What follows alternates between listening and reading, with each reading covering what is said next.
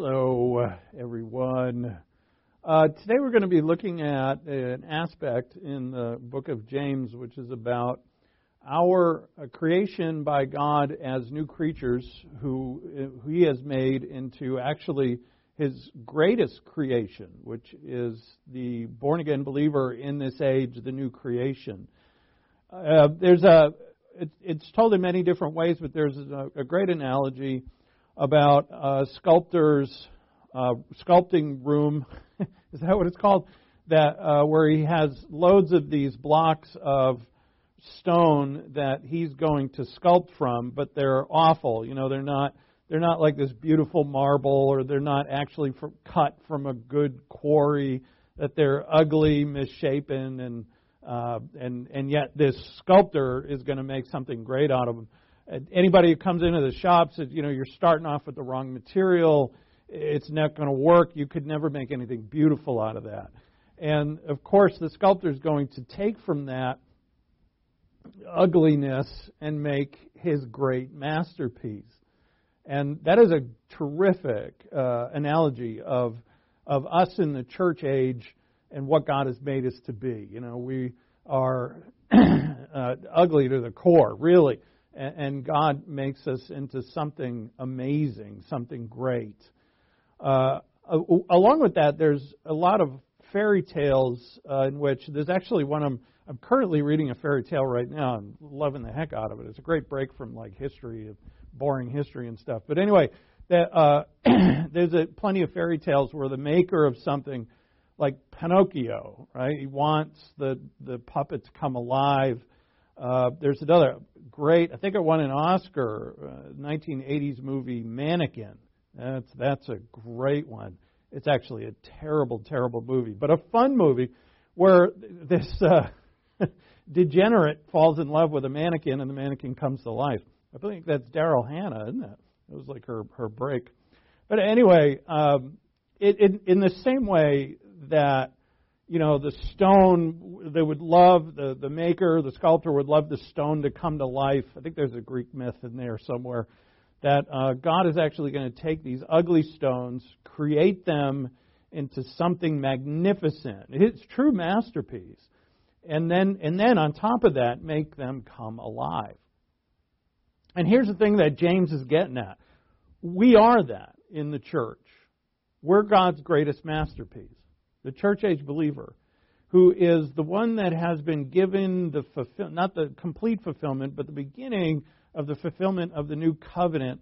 And so we have been made by God, as Colossians 3 says, in the image of Christ. So a new creation in the image of Christ. How could we be better? And that's the point that James now brings out, which is not really the theology around all of that, but what James is getting at is, if we are that, how should we live? If we're God's masterpiece, how should we live? If this great sculptor made this great masterpiece that the whole world, you know, I mean like in the analogy, right? If that the whole world marveled at, and then the thing came alive, and people would be blown away. This beautiful thing became alive, and then it behaved like a jerk, or you know, it behaved like ungodly and sinful, and maybe took over the world and was a tyrant and became a devil. That's not an ending. It's not the ending of the story that anybody's looking for, and nor should we be. And that actually has a lot to do with the book of James. So we're going to start in James 1, and we're not going to do the book verse by verse, but we are going to spend quite a bit of time, well, at least a couple of classes in James 1 and 2. So let's turn there and let's open up in prayer. Father, we come before you to learn your word again. We come before you to be enlightened by the message that you have inspired in your servant James, and to take from this the truth that he has provided so that we can be improved upon and be able to see what it is that you have made us to be. To be able to comprehend that and to provide, Father, a life, or to live a life, I should say, that is commensurate with that which you have made us to be. If we are your masterpiece, and we are, we must take that to heart. And if we understand and know that, Father, we know that we'll be motivated not to ruin the masterpiece, not to use it in an unbeautiful or an ugly way, an ungodly way, because you have made us godly and righteous. And we thank you for that. We have had nothing to do with that. It is all through your Son, Jesus Christ, our Lord and Savior. So, Father, we ask that through your Spirit that we would be enlightened on that very thing. And we ask in Christ's name, amen. All right, so first we start with some nuts and bolts. And the first nut and bolt is the book of James. And the book of James has the author is James. We should know that. But which James? There's 4 of them that are candidates for this in the Scripture. And it would certainly not be what the one who's called James the Less. He would not have written this, not because his nickname was the Less, but he doesn't really fit this. James, the brother of John, was martyred quite early, and that's the other son of Zebedee. That it wouldn't be him either. So anyway, there's a lot of scholarly work done on that. There's another James in there too, but this is definitely James, the half brother of our Lord. The date is somewhere between 35 and 45 A.D. Actually, some think 34 A.D.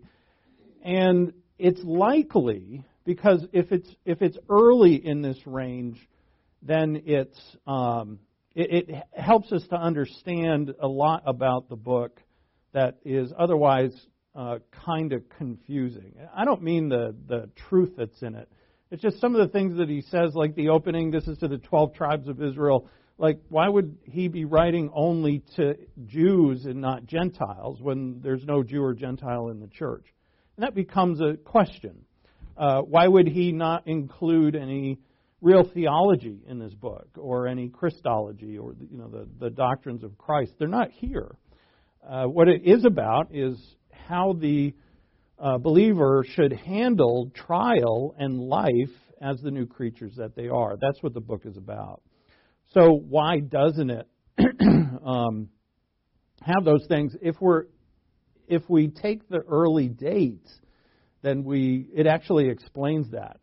But anyway, before we move on to a little more on that, it's really neat here to see how in this slide, on that is actually the oldest copy of the book of James that we have, which is papyrus number 23, and is written in the 3rd century. That is dated by scientific means, and it's somewhere in the 200-something A.D. So that's our earliest copy. It's not actually the whole thing. This portion right here is actually James 1:15 through 18.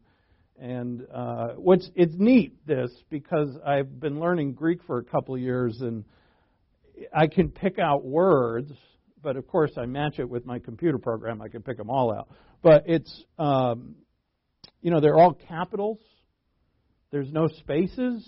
There's no punctuation.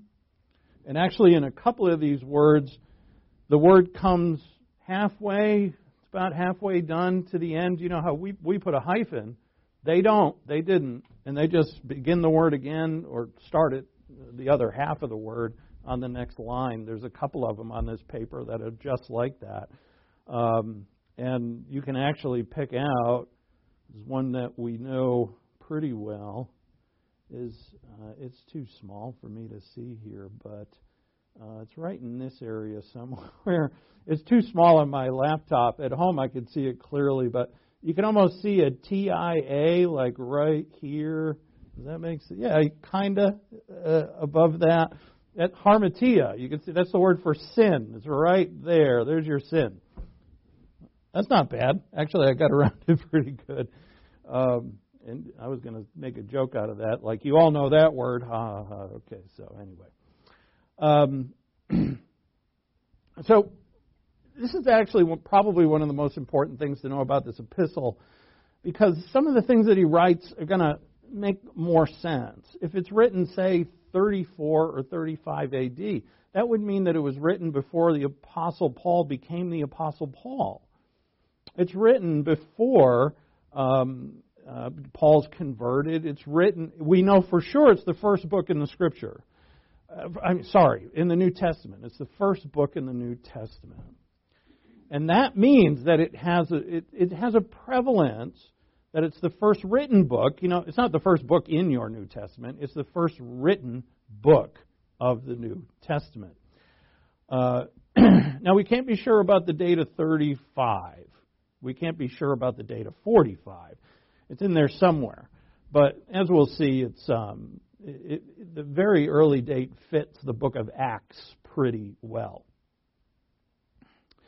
Whether we have the early date or the later date, it doesn't change the theme of the book. We should know that also. It just clarifies a few of the small things that are bothersome to people.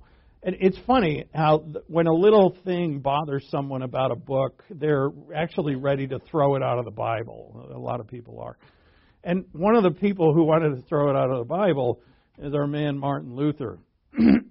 Luther did not include it among the chief. This is his quote. He did not include it among, quote, the chief proper books. So, as you see there, Luther is saying das, not proper. Funny, right? He compared. What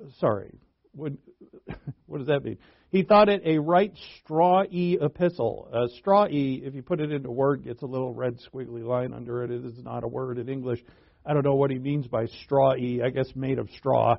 But that's what he called it. He called it, quote, unquote, a straw-y epistle. He said it contained, may have good sayings, but and that it could be read with profit. And he actually wrote that directly into his German Bible that he translated in 1522. And he disliked James because he thought it contradicted Paul's teaching on faith righteousness, because it did not have any gospel character, and that, quote unquote, it did not show thee Christ. And when he says it doesn't show thee Christ, he's right. He's right. He's absolutely right. But you see, if it's written in like 35, when did Christ die? In like 33. The church is 2 years old, if that's true, even if it's 5 years old.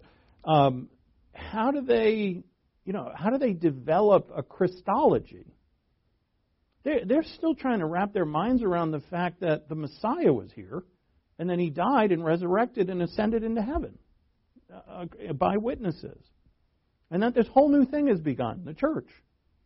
And that the church includes Jews and Gentiles, and we're no longer under the law of Moses. And they got to deal with all of that. Nobody has time yet, I don't think, to sit down and write out a theology. They haven't gotten it all straightened up.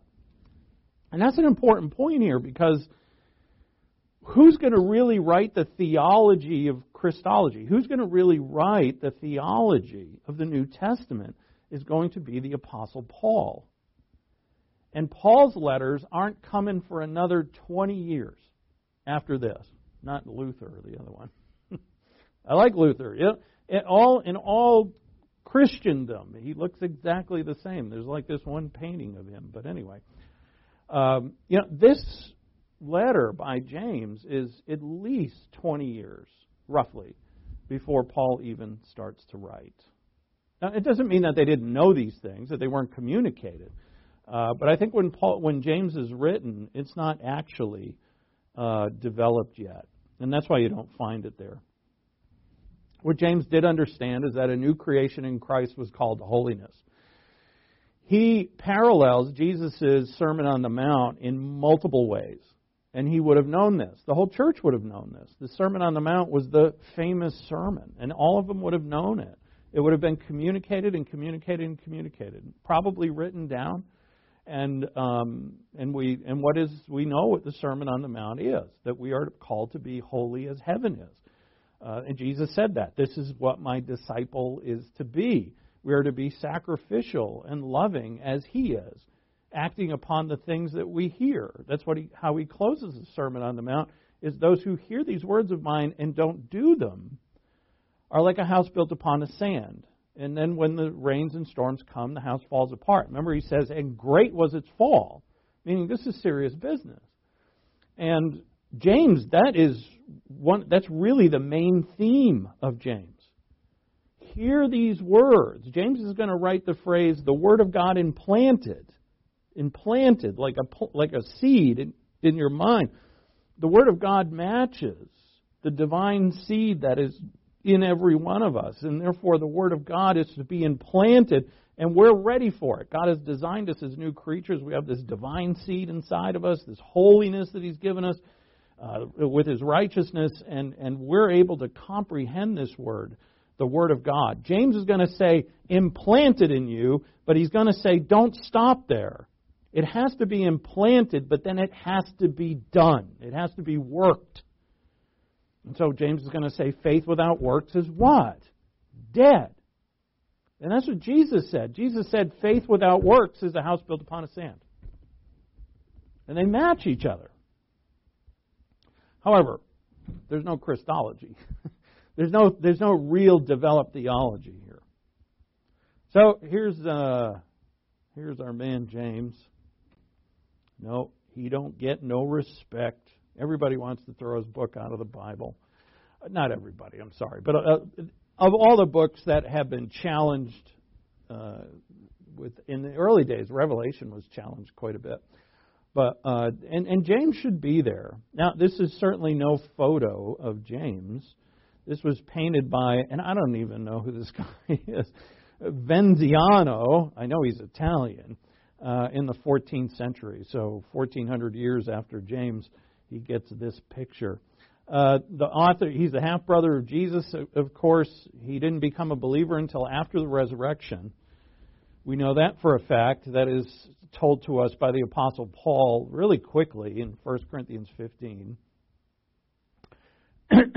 This means if he's become a believer, now think of this. This dawned on me when I was going over his stats. That if he became a believer after the resurrection of the Lord, how long was he a believer when he wrote this letter? If the letter was written in the early 30s, like 34, 35, let's say late 30s. If he's saved in 33, which is roughly where the Lord is resurrected, he's writing this book in 30, even if it's 37, 38, he's only been saved a few years. Which actually testifies to the fact of what a great teacher he was. Because I couldn't have written this book after 3 years of salvation. I couldn't even get out of my own way and after that. But sources outside the Bible, like Josephus, there's some others whose names I can't pronounce, who wrote about him, and they reveal that he was incredibly respected. He was the bishop of the church at Jerusalem. So he's really the first leader of the church, because the Jerusalem church is the first church. Sources tell us, I think Josephus tells us that his title was James the Just, and that was just due to his behavior, that people titled him James the Just. He was also called Camel Knees, because his knees were so worn like a camel's, that because he was praying so much. And this is not just some legend, it's actually true. It's stated of him that he prayed so much on his knees that his knees looked like camel knees. He was arrested for a violation of the law and then stoned to death in 62 by the command of the high priest. And as the story goes, the priest said to James that I will set you free if you renounce your faith. So he was arrested for violating the law. The high priest said, I will let you go if you denounce your faith in front of everybody. And James said, okay, I'll do it. Now, this is reported by a historian, but it sounds about right. Actually, it's a great story. So let's assume it's true. And James says, yeah, all right, I'll renounce my faith in front of everybody. So he gets up on a high wall in Jerusalem somewhere, a big crowd of people in front of him, and he's about to renounce his faith, or so the priest thinks, and James gives the gospel to everybody. He just gives this great gospel. The high priest says, push him off the wall, and he hits the ground, and then they stone him to death. That's one of the stories of how he died. So if the ground didn't kill him, all the stones did. And what I like about this picture, I notice he's got a bit of a smirk on his face. Doesn't it look? It looks almost identical to the Mona Lisa smile. I wonder if Venziano was trying to depict, another Italian who is the greatest painter, perhaps, Michelangelo. He's got one eyebrow up, like he's looking into your soul, doesn't he? Like, do you have faith and no works? And then what's beautiful is he's holding a sword. So just in case you do have faith without works, he's going to smash you over the head. But he's not going to. He does it with his letter, actually. He holds nothing back in this letter. He is just after it.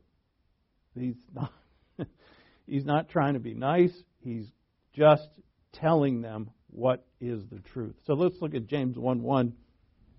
James, a bondservant of God and of the Lord Jesus Christ, to the 12 tribes of Israel who are dispersed abroad. Greetings. Opening is real short. Again, we're not doing this verse by verse, but this opening part is just helps us to date the book a little bit.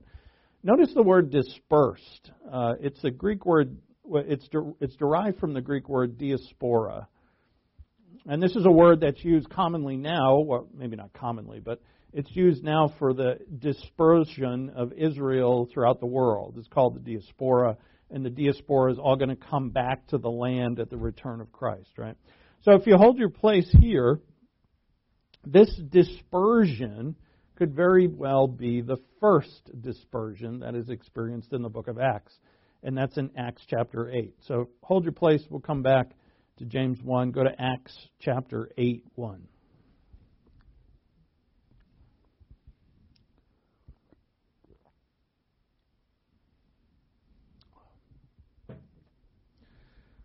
Is this 8:1?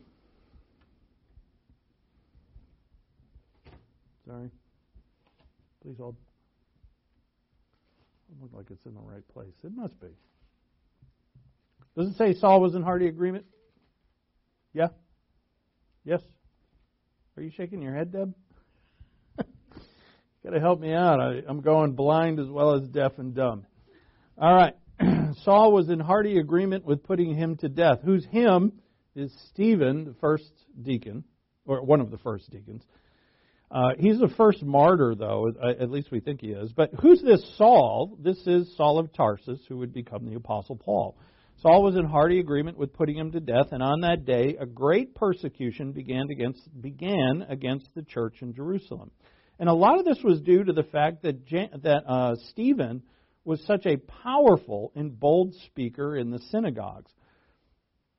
So a great persecution began against the church in Jerusalem, and they were all scattered throughout the regions of Judea and Samaria except the apostles. By the way, James is called an apostle. There's a theory out there that there's 2 tiers of apostles, the primary 12, and then another set of men who actually have this title in the New Testament. That's another thing. But we know that James does stay behind. He does not disperse, as you can tell in the opening line of his letter. But who he's writing to, you see that word scattered, it's the same root word as dispersed, right? They're synonyms. When James says to the 12 tribes who are dispersed, it could be, and actually to me it's very likely, that this is the dispersion that he's writing to. And notice, this is before Paul becomes Paul. He's still a Pharisee trying to destroy the church.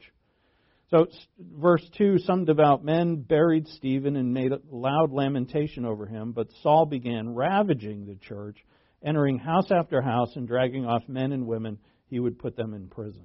So you can see, of course, why they did disperse. An incredible persecution.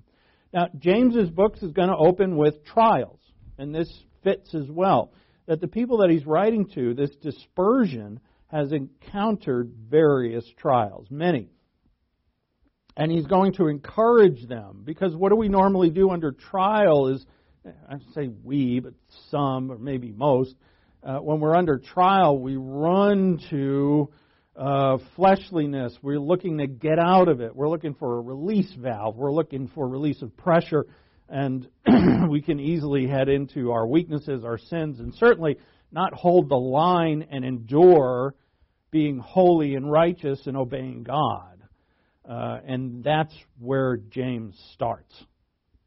He's going to start with, look, I know you're going through trials, but don't think that trials are some arbitrary thing that's an arbitrary pain, like, a toothache that you should immediately go to the dentist and get it pulled or crowned, or, back in their day it would just be, I don't think there were any crowns back then, but just get it pulled. You got a toothache, go get it taken care of. But what James is saying here is that, look, these trials that you go through, and this applies to all of us, they have a purpose, and therefore we're to stay with the toothache until God relieves it. I said, why would I do that? Because the toothache, the trial, is producing in you an endurance that is creating in you a faith that is of a quality that is mature. And that's where he begins. This masterpiece that God has made out of this ugly stone, He has made it into this beautiful masterpiece in the image of His Son, and He has made it alive, and now that living masterpiece has to go through trials that come upon him or her from those who are not the masterpiece. Those who have not believed and are not conformed. And so how would the masterpiece behave? Cry and whine and complain. There's nothing that James approaches. He says to them, don't blame God. They blamed God? You know they did. Of course, that's why James says it. He writes it in the book, don't blame God. And how often have we blamed God?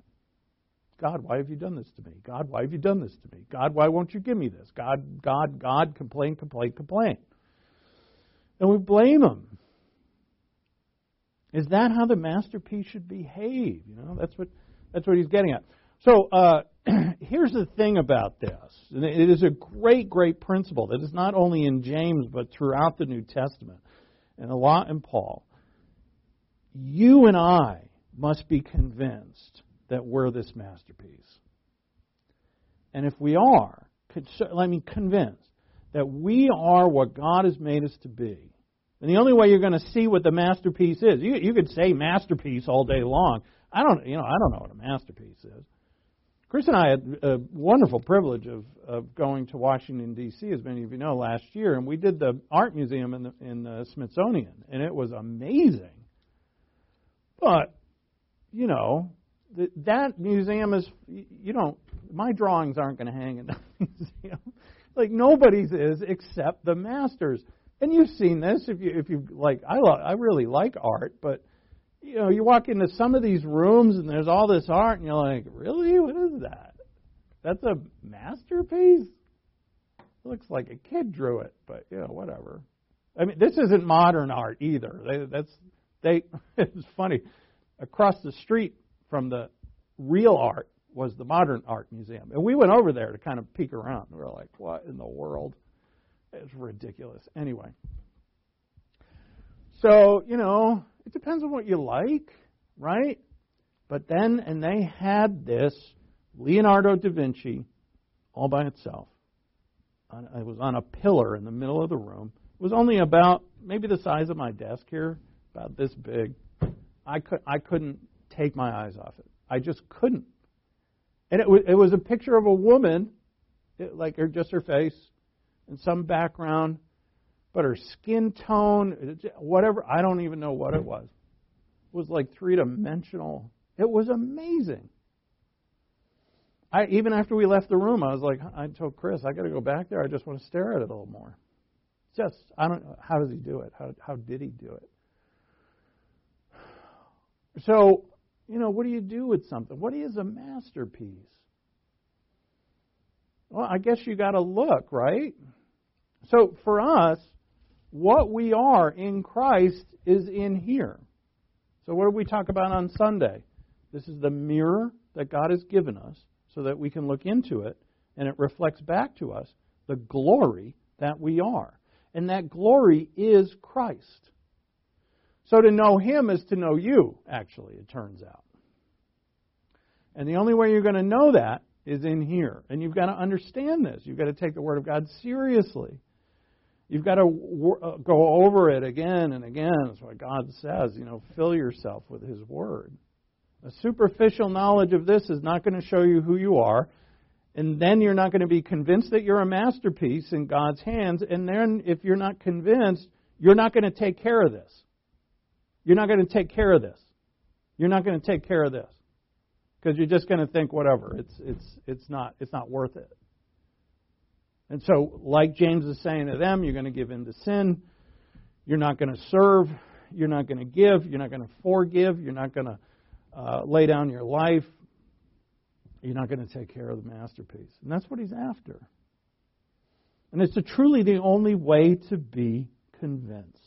It's truly the only motivation. So go back to James 1:1. I'm going to hurry up here now. Dispersed, again, is the same word that we find in written by Luke. Luke is the author of the book of Acts in 8:1. Scattered. So James says, a bondservant of God and of the Lord Jesus Christ. A bondservant means that he's a willing participant in obedience. That's what bondservant means. To the 12 tribes who were dispersed.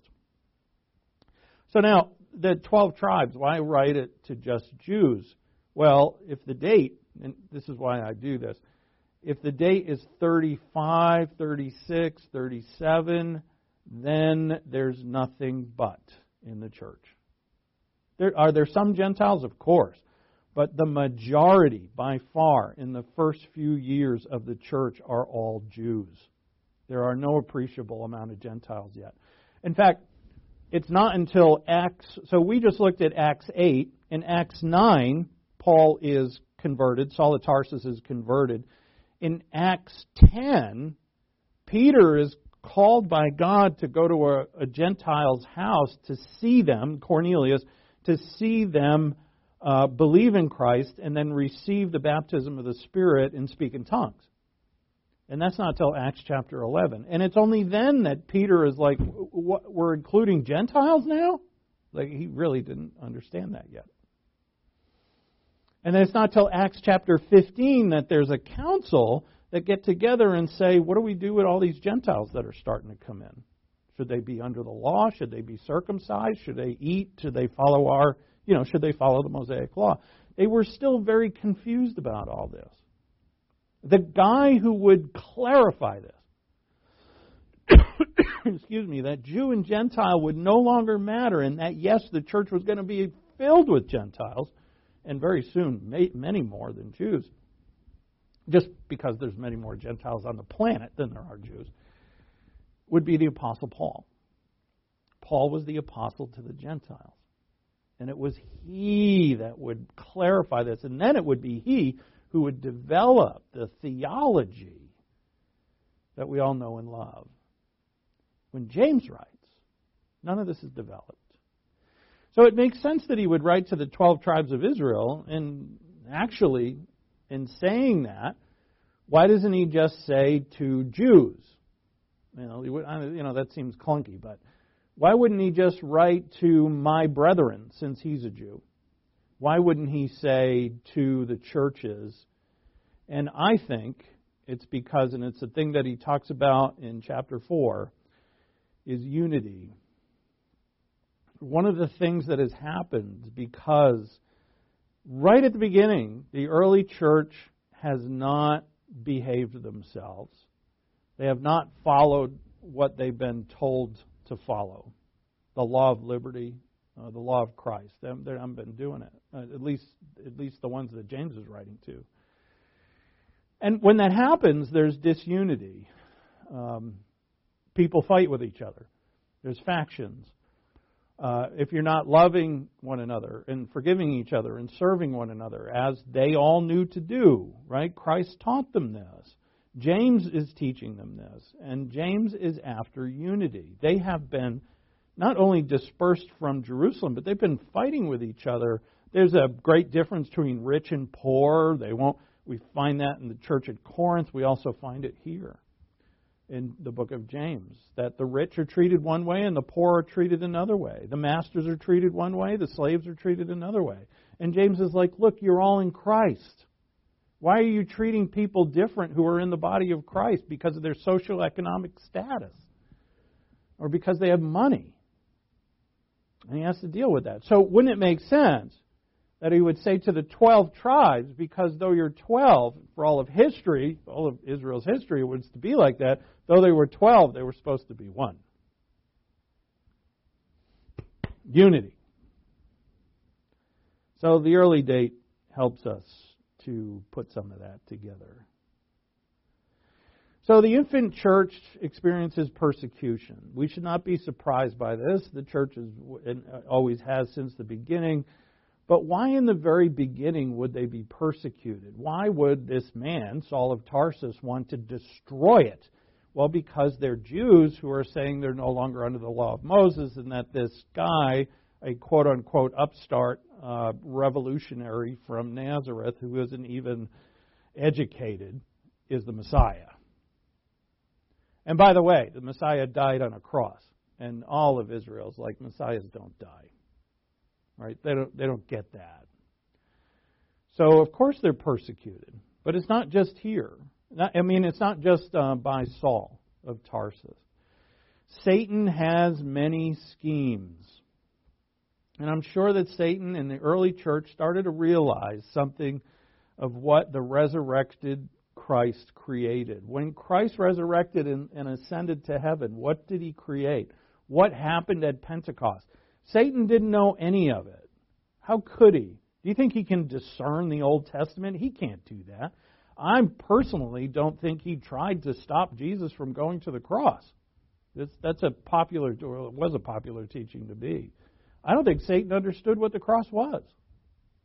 How could he? He's God's enemy. I don't think he understood what the cross was. I would say, sure, he wanted the Romans to kill Jesus as soon as possible. When they whipped him half to death, he was in hearty agreement with that. But since that didn't kill him, now we're going to drag him to the cross. I'm sure Satan was like, bravo, let's kill him slow. He just wanted him dead, my personal opinion. I don't think he knew what happened. But then, when the church started, right, these weak, feeble, these ugly rocks by the name of Peter. Isn't that interesting that his name, Petros, means rock? Was he all that great? Denying the Lord? No. Always putting his foot in his mouth? And, remember Jesus says to Peter the night before he dies, Peter, Satan has requested that he sift you like wheat, that he beat the crap out of you and make you give up. And Jesus said, I'm going to stop him. No. He said, I'm going to pray for you. If I was Peter, I would have been like, well, you pray for me. I wouldn't have understood the power of prayer. And it goes to show us, look, if Jesus is praying for you, that prayer is going to come true. I pray for you, he said, that your strength may not fail and that you will return. I don't know if he says the word return, but that you would strengthen your brothers. In other words, you'd be a leader. And all that came true. But what was Peter? Ugly rock. Paul? Worst sinner. He said, I'm the worst sinner who ever lived. I tried to kill the church. Ugly rock. You and me? Ugly rock. What has God done with us? Carved. Molded. In the Old Testament, he's the potter who molds the clay. Not clay. What am I, Chinese? Sorry, can't say that anymore. He's the potter who molds the clay in Isaiah. I think it's Isaiah. And in the New Testament, he's again, in Romans chapter 9, the potter who molds the clay. And we got to get to that. I need to hurry up here. So this being the first book, see, Satan's trying to destroy the church. And how is he doing it? Well, he can't just run around killing them all. What he can only do what God allows him to do. And what God has allowed him to do, was bring trial, right? He's allowed to use guys like Saul of Tarsus, who, Saul at the time is definitely a son of the devil. He's the worst sinner who ever lived, he says. He is definitely a son of the devil, or was. And he was used by Satan to persecute the church. But the church survives as God will fulfill His will and fulfill His word and His promises. And the Lord, although, is several steps ahead of Satan. No kidding. But what does the Lord do? This is so important to us. What is the Lord's protection upon His people, knowing what Satan's going to do? And it's not to stop Satan from what he's going to do. And it's not to, what does it do? I'm not going to come up with more examples of what he's not going to do. What he does is provide men like James. Right? What does God provide? He provides men like James who are going to write the Word of God. But James is not just any man, right? This is old Camel Knees. Is he still up there? There he is. Look, he's still looking at you. And got him looking at you all class. Just so you're like, little Mona Lisa lips. James the Just, right? He's a great man of God. And it's interesting. Satan has been able to paint him as a legalist. Paint, that's a pun. He's been able to paint him as a legalist because James is in Jerusalem. There were those in the book of Acts. There's some who represented James who went up to the church at Antioch in the north and said, hey, you Gentiles can't eat with Jews. They were all mixed up on the law and on grace. And because they said they were from James, people assume that that's what James thought too. But we find out that James didn't think that. That James had a right head on his shoulders, a right grace-oriented head on his shoulders. And we find that in the council in Acts chapter 15. So James was not a legalist. He was a great man. So getting back to my point, what did God do to protect the church from the attacks of Satan? He provided us with letters like James. Now, we've got the Holy Spirit inside. We're new creatures, all of that as well. But without the Word to tell us who we are and what we're supposed to be, then we're lost. So the first New Testament book written, and very likely written early on, God is showing us that obeying and doing was first and foremost for believers if they were going to survive. Now that's an important point. I think it's coming up later on. Do I?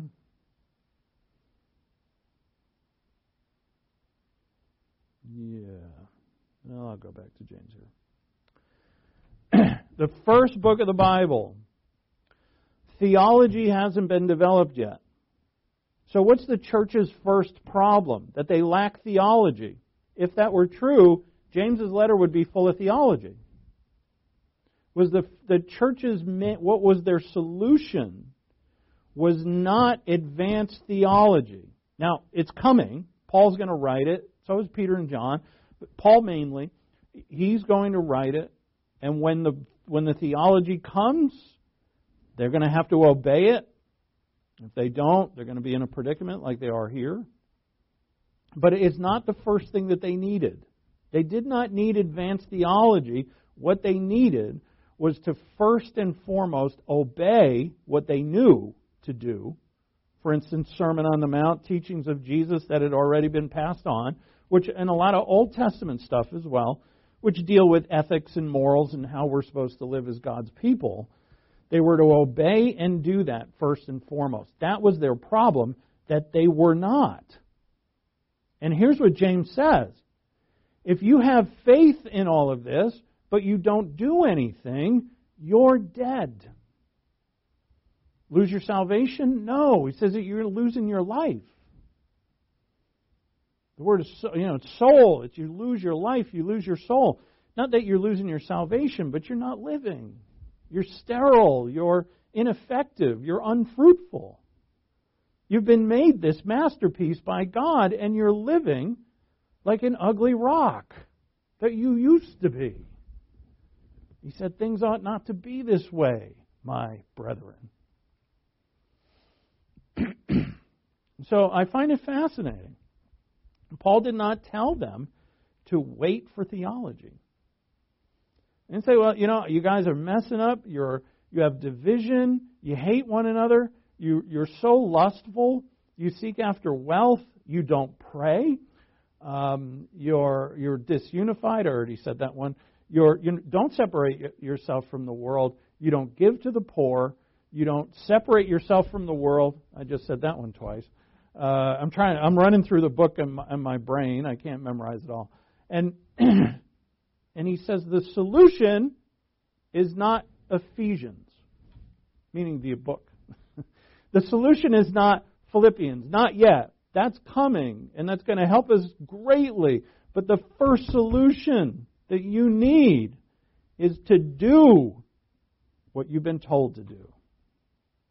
By faith, and when life gets hard, and it will, that you endure by faith, and that you stick to what it is you're supposed to do. I mean, what is endurance when you're under trial is continuing to do God's will as you know it, continuing to do God's will despite the problem, despite the pain, despite the pressure, despite the issue, whatever it is. So he didn't tell them to wait for the theology. He didn't write them theology. I'm sure he didn't know any yet. He's a newly saved man, really. Rather, he told them to live in what they knew, the ethics and morals of what he calls the law of liberty. It's not a works program. I must reiterate this, and throughout the book, I must, in other words, that there's plenty of believers that believe a lot and do nothing, and they want to keep it that way. And a pastor could teach that at a church, and all of those people who want to believe a lot of orthodoxy, get a lot of doctrine in their heads, and do absolutely nothing with it, will enjoy that greatly, and they'll come listen to that. That's what they want to do. So if what you want to do, which is wrong, is affirmed from a pulpit by a guy who looks like a pastor, great. But this is the first problem in the church, and the first letter to the church addresses this very problem. Is James a legalist? No, not even remotely close. I read Acts 11 and then Acts 15. You'd see that. Read the whole book of Acts, actually. Is it a works program to live holy as a believer? It's God's masterpiece. He's made you holy. He said, in theology, Paul says, I've elected you, that God elected you so that you would be holy and blameless. Is it legalistic to be holy as a believer? It is not. Is it legalism to obey your Lord's commands? No. So the book of James is for the believer who has believed much and done little. It's for the believer who has a head full of orthodoxy, who does not give, serve, rejoice. This is not just doing stuff, it's what you think. It being all that you're supposed to be as a believer. That's what the book is for. And I think that's why many... and I'm surprised, Luther would be so unsmitten with it. Because before he became a believer, he was a monk who was a super legalist. He was like the Superman of legalism. But, I guess because he couldn't understand why James would say, you're justified by works. And that's exactly what James writes. He's absolutely right, but he's not talking about the same justification that Paul is. It's a different type, which is, James writes before Paul, so, we don't, is Paul clarifying that? James would have definitely known that you're justified by faith because he's writing to believers. He makes that very clear. So, moving on. Let's see. All right. That's not going to work. Oh, well, maybe it will. All right. Let's. When have I ever said, I've only got 10 minutes left, I can't fit this? Right? Look at James 1:2. We'll set it up and will not go over. James 1:2. Consider it all joy, my brethren, when you encounter various trials, knowing that the testing of your faith produces endurance. And let endurance have its perfect result, so that you may be perfect. Yeah, I told you he was a legalist. Where is he? There he is. I love the picture. Perfect. No one's perfect, James. This Greek word does not mean perfect in all contexts. It means mature or complete as well as perfect. So that you may be perfect and complete, lacking nothing. Okay, so verse 2 is the real beginning of the book. Verse 1 is the salutation. It's just, hey, here I am, James. He says, greetings. But verse 2 starts with 1. Consider it all joy. Right? That is the real opening of his letter. The real opening of his letter is to be joyful, but joyful in the midst of trials. So Zane Hodges, in his work on the Epistle of James, just love this commentary. I know you love reading Bible commentaries, right? But if you do like reading Bible commentaries and you're out there somewhere, that I highly recommend this one. And it's short, it's to the point. Zane Hodges was one of the greatest Greek scholars of the last century. He's a fantastically, from Dallas Theological, beautifully versed in the Greek language, and he taught New Testament Greek at Dallas for umpteen years. But anyway, he's not highly technical. It gets right to the point. He doesn't feed you a lot of technicality. Anyway, he says of this verse, they strike precisely the note of triumph. What he means is the words, consider it all joy. Those words, consider it all joy, strike precisely the note of triumph that James wishes to sound for his Christian brothers. And they are not triumphing. And they're the masterpiece of God. Every one of them. Every believer is. Every single believer in Jesus Christ is as equal a masterpiece as any other. We are all blessed with, different gifts. But remember, we're all part of one body. Remember Ephesians 4, one Lord, one body, one Spirit, one baptism, one faith. Did I get them all? I should have had 7 claps. I can't count. All one. We're one. We share in this. Now, I want to, time is up here. But so, what we're going to see in this, I'm really adoring working on this book, and I want to do just, I'll probably spend like 6 months on it now, but I won't. Maybe it'll be more than a week, though, because there's so much here to know. It's just so wonderful that, first off, it's trials. Why try? He starts not with trials, though. He starts with joy. Consider it all joy, brethren, when you encounter, and notice various. Various means multifaceted. There's many kinds. It's not just Saul of Tarsus is trying to throw you in jail. There's many things that are after you, including your flesh. But the trial does what? And we all know this. Trials expose things. And what does James see here it's going to expose? The testing of your faith produces endurance. See that word testing? That's our old friend dokimazo. To test the purity of something. Right? What is your faith? Is it 99.999%?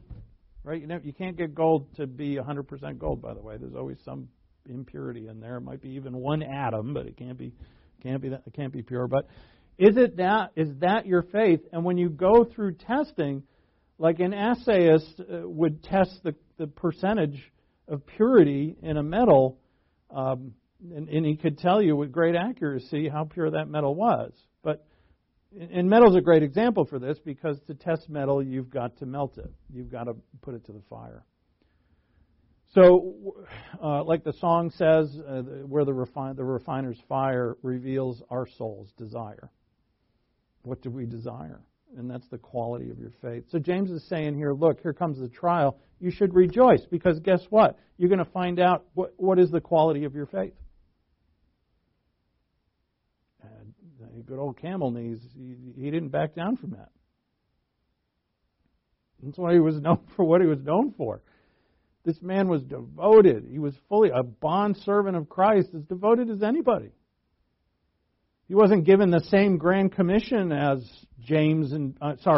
Paul and Peter and John, but I don't see him in any lesser light. He's a devoted, great man of God who, in his life, the first problems of the church have been thrown into his lap. And as a young believer, and he pens this letter with the authority that is astounding. But, the apostles were running around little scaredy cats before Pentecost, but when Pentecost happened, boom, the boldness came, right? Peter was just amazing. They all were. And so our confidence, is built by this. So the last thing here is to wrap this up for today. I thought it would be a great illustration, and I was talking about paintings. I saw a lot of Van Goghs in the Metropolitan Museum of Art. Not Metropolitan, sorry, Smithsonian. And this, I cropped out the silly people who do this. But this is an actual event that happened some months ago where someone came in, and I think that's tomato soup or something, where they threw it onto this masterpiece. And I think that's a great illustration. If I'm the masterpiece of God, right, and I'm throwing into my body all kinds of unholy things, I'm throwing into my brain all kinds of unholy things, I'm pulling into my ears, my eyes, my nose, I guess, unholy things. I'm touching unholy things. I'm thinking unholy things, and I'm belching out unholy things. I say, well, the heck with it, man. Don't pressure me. Don't be no legalist like James. I'm forgiven of all things. I go to the Corinthian church. And you are forgiven of all things. And you can't lose your salvation. And the motivation that James and Paul and John and Peter all give to us is not a fear tactic. They don't give us that. They don't give us, you know what, you better or else. There's the judgment seat of Christ that's got some fear in it. And I'm not neglecting that. But that is not, how often do you read about the judgment seat of Christ? It's one passage in the New Testament. In 2 Corinthians. In 1 Corinthians, we're going to be judged. That's another one passage. But what is stated again and again and again and again? You're a masterpiece. You're the holy temple of God. That's a masterpiece. You've been created a new creature in the image of Christ. That's a masterpiece. Do you see and know who you are? And that's what motivates us. To strip off the tomato soup. To just take, I don't want this crap anymore. I don't want this anymore. You know why? Because it's hindering the masterpiece that God has made me to be. And you see that? When you get it like that, you can't take credit for your good deeds. You say, well, if I actually didn't submit all to the Lord, this would not, it is a masterpiece. It wouldn't look like one. Not remotely. I'd look just like any unbeliever out there. But because I've been convinced of what I am, which is James is going to tell him this. You're the first fruits of God. That means God's crop. What does God's crop look like? And that's the stone builder, the potter, has made us into something magnificent. We're His greatest creation. Higher than angels even. And when you see that in yourself or as yourself, you give great thanks to God. It makes you greatly joyful, and it also makes you say, you know what? I do not want to take this beautiful thing that God has made and use it in a ruinous manner. Let's pray. Thank you, Father, for your word. Thank you for the trials that come upon us. May we remember these lines and consider it joy. May we remember, we'll look at this tomorrow, how those trials produce in us endurance. And endurance is something that gives us great strength. It endures our faith, and with stronger faith or enduring faith, we can see you more. We thank you, Father, for your tremendous grace. We ask that you impress upon our hearts the words that we've seen in your word today. And we ask in Christ's name, amen.